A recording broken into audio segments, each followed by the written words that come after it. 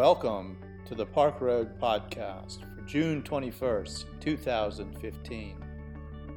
Today's podcast is a sermon given by Amy Jacks Dean, co-pastor with Russ Dean at Park Road Baptist Church.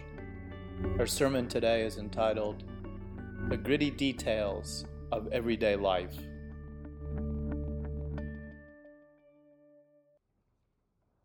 Didn't we just make this triumphal entry not too long ago?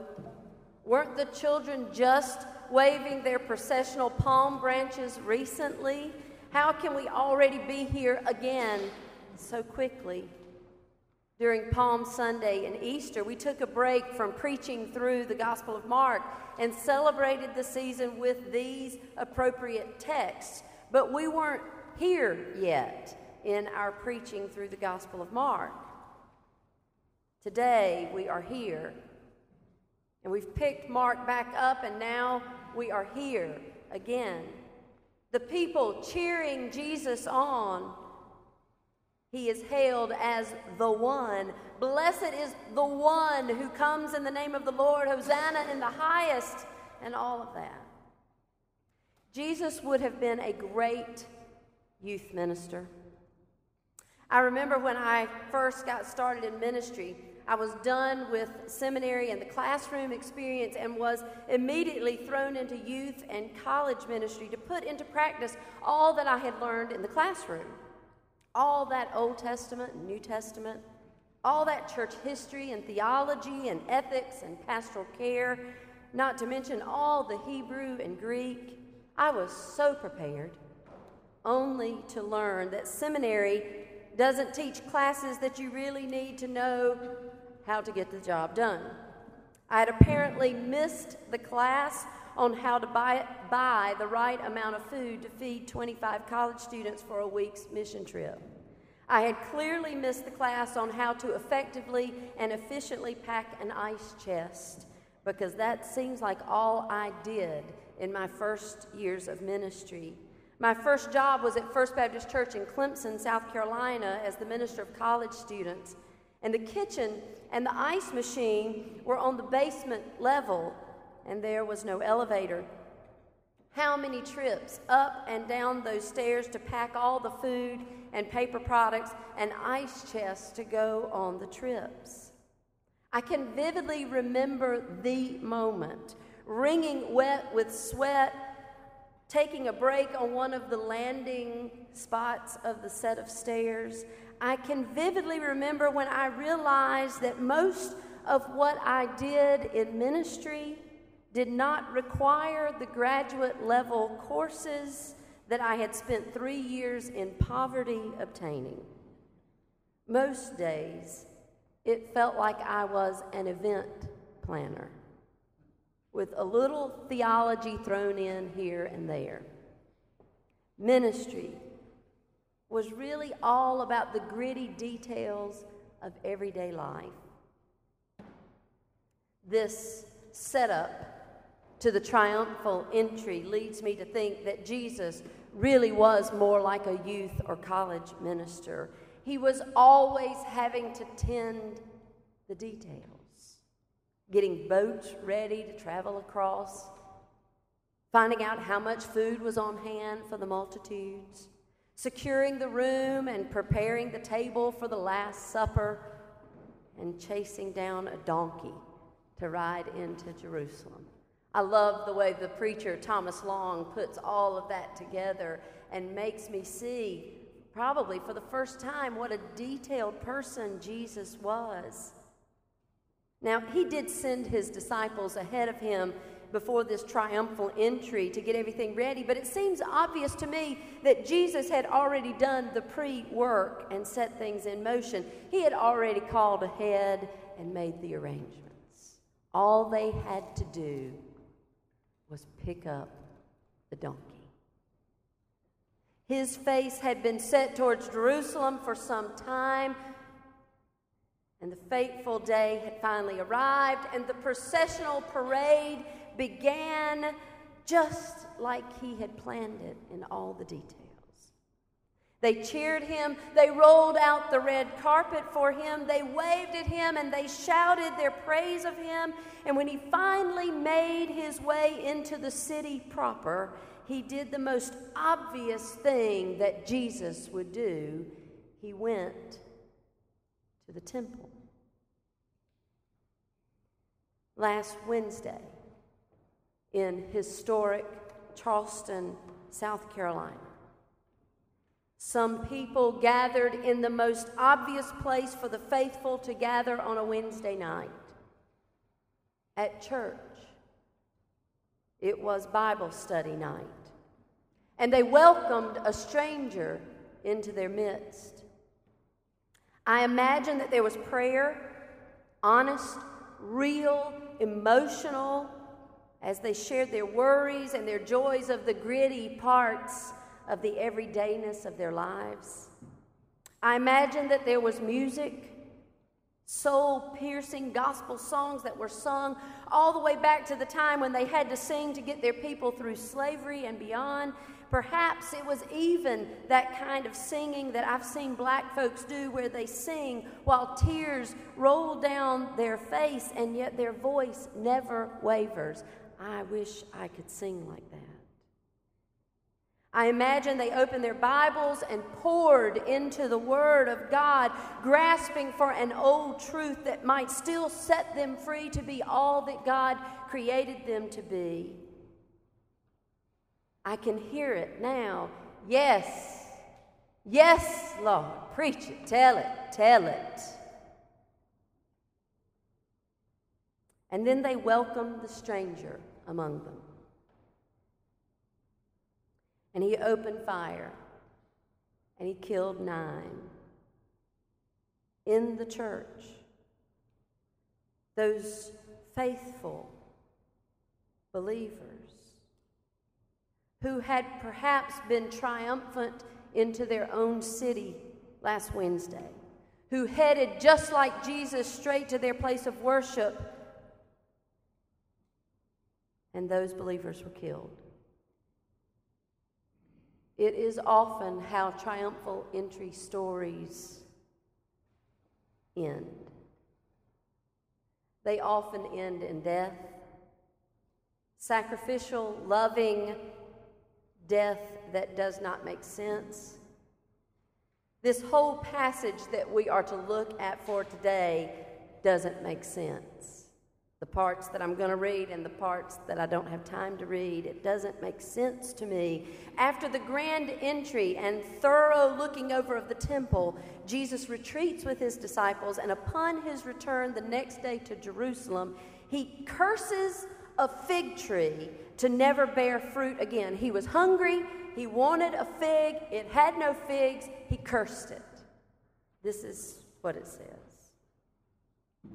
On the following day, after he had made his triumphal entry, when they came from Bethany, he was hungry.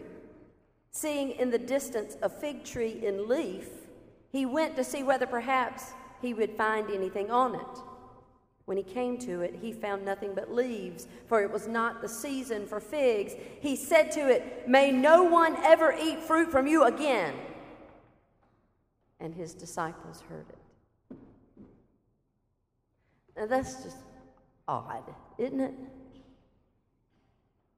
Surely you must understand, this is not about figs or fig preserves or fig jelly or fig pie or fig ice cream. It's not about hunger. It's not about fruit. It's not about trees. Surely you must understand that this is about something much bigger than a leafy yet fruitless tree.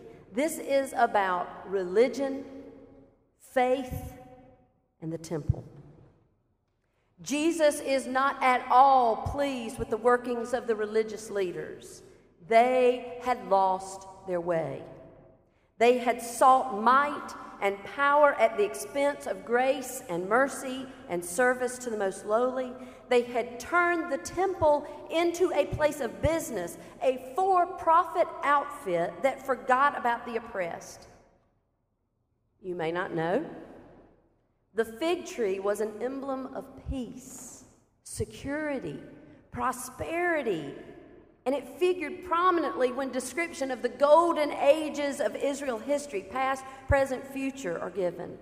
The fig tree shows up in the Garden of Eden, at the Exodus, in the wilderness, the Promised Land, the reign of Solomon.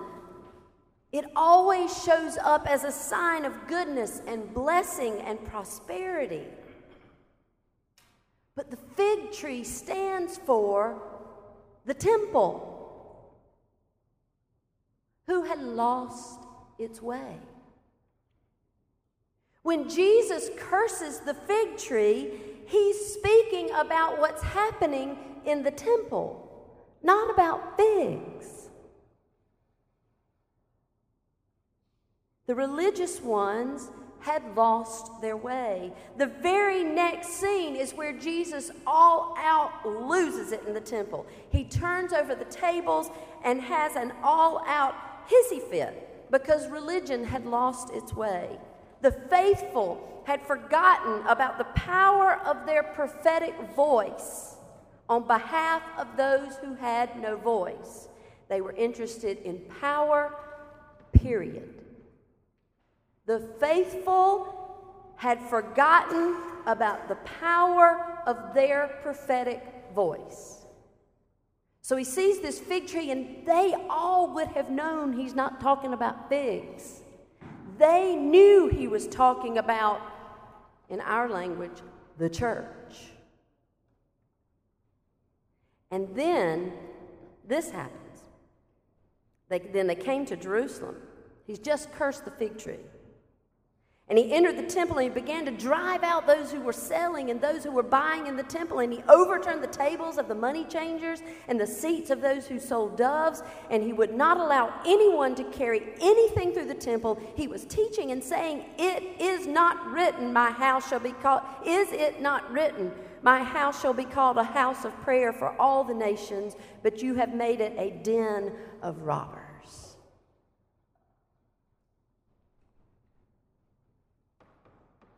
I'm afraid, religious ones, we have lost our way again. I'm afraid Jesus would have yet another hissy fit upon us for a lot of things, but none more obvious than for our complicity in racism. For our inability to speak up and speak out and act upon and make changes to a society that still judges people more by the color of their skin than the content of their character. If he had come here in a triumphal entry on Tuesday and we walked back into this place, he would have cursed a fig tree on the way to get here to tell us that we have lost our way again. As long as we live in and continue to support a segregated society in which our schools, our neighborhoods, and our churches live within the dividing lines of color and stereotype and prejudice, it will be no wonder that there aren't more travesties like Charleston. It's more than bubbling under the surface. And white folks better learn how to talk about it and listen about it and act about it. White folks better learn how to ask the hard questions and to stand alongside. White folks better start confessing and apologizing. And if you think, well, at least I'm not racist, at least I don't really harbor any prejudice, you are lying to yourself. White folks better join black folks hand in hand, arm in arm, and speak truth to power. And white folks better start naming racism for the evil that it is. Black folks are tired of gathering and praying about it. They don't want to sing Kumbaya anymore. They want to hear somebody speak the truth. And the truth is, this is not right. It's not about political, partisan politics, but it is very much political.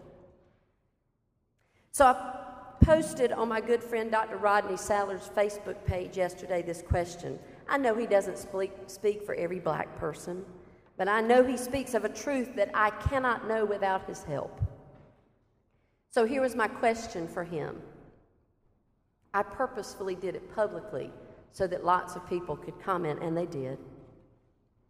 And I said to him, Rodney, if you were a white woman pastor born and raised in South Carolina and now living only a few miles away from that state line, and you were going to climb into a pulpit and preach in the morning to a mostly white, affluent, privileged people, what would you say? His response, and I'll just simply read what he wrote because he says it better and more authentically than I can. He said, I think I would say that we cannot keep up with business as usual. I think I would say that the church in America has failed to emphasize the importance of all humanity and speak of a vision of human union beyond race. I think I would say that race is a fiction created to drive a wedge between human beings and make some feel privileged at the expense of others with darker skin. I think I would say that the white church has fostered and perpetuated racist thought and the privilege that came from it, and that it has never done the work to explore that history and overcome that ideology. I think I would say that God would not be happy with the qualified church separated into white, black, Latino, and other racially qualified types when Jesus died to unite us to God's self and to each other. I think I would say that we need to do better because we all bear some responsibility for not addressing that problem of race once and for all. I think I would say that it's now time to act, for the time for talking has come and gone. That's what I might say. The line that stood out to me the most, the white church has fostered and perpetuated racist thought and the privilege that came from it, and that it's never done the work to explore that history and overcome that ideology. And I would challenge you today that if that makes you prickle a little bit and say, that's not true, then it probably really is the truest for you. If it makes you bristle a little bit, it's probably all over your hands. A friend from Birmingham emailed us on Thursday morning. He said he was a bit afraid for us. He knew that we would speak out and take stands in the coming days, potentially making ourselves more of a target. Don't think that every pastor in America isn't thinking about that today. But I couldn't help but feel embarrassed about even thinking it a little bit for myself, because that's what black people feel all the time. All the time. Have you seen the side-by-side photos of the arrest of Dylann Roof?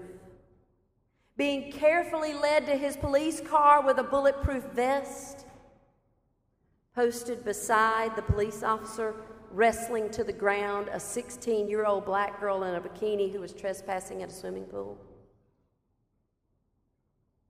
And you wonder why the black community feels helpless and outraged, and why they don't want to talk about it anymore or gather together in kumbaya about it anymore. And yet the family members of those killed have offered words of forgiveness and are praying for God's mercy upon the killer's soul. Perhaps that's why there hasn't been mass rioting and looting, because one church is tending to the gritty details of prayer and practicing what they preach. We come here today to remind ourselves that we have a lot of work to do, that our hands are dirty with the evil of racism. And if you don't know how you are involved in that, you have more work to do than anybody else. I have dirty hands from the evil of racism. And if we don't learn how to say this out loud to one another, nothing will change out there. Do not live in fear, and for God's sake, do not live in despair. I beg of you, do not live in fear. The moment you feel afraid, I want you to do something that makes you feel more afraid. Be careful, be cautious, do your homework, but do not live in fear. You cannot. It is evil. It's sin to live in fear. We come to this place to remind ourselves that our response is confession, repentance, and forgiveness. I am convinced that the only reason those mothers and sisters and aunts and all of those people who spoke in that courtroom could say, I forgive you, is because they learned it in their church on a Wednesday night prayer and Bible meeting.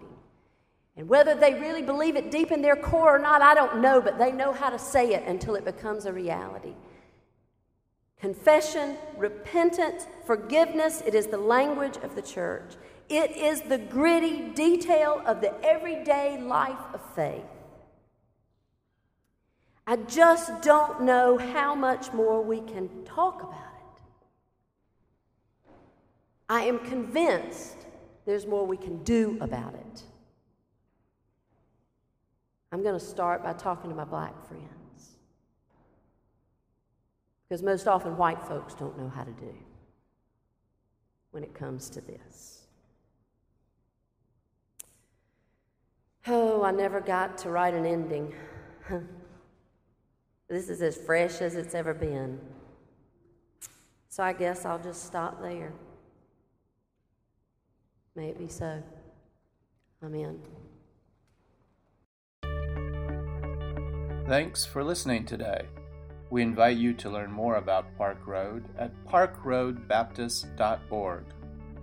Park Road is a progressive faith community located in Charlotte, North Carolina, encouraging independent thought, community service, social justice, and interfaith understanding. Grace and peace to you.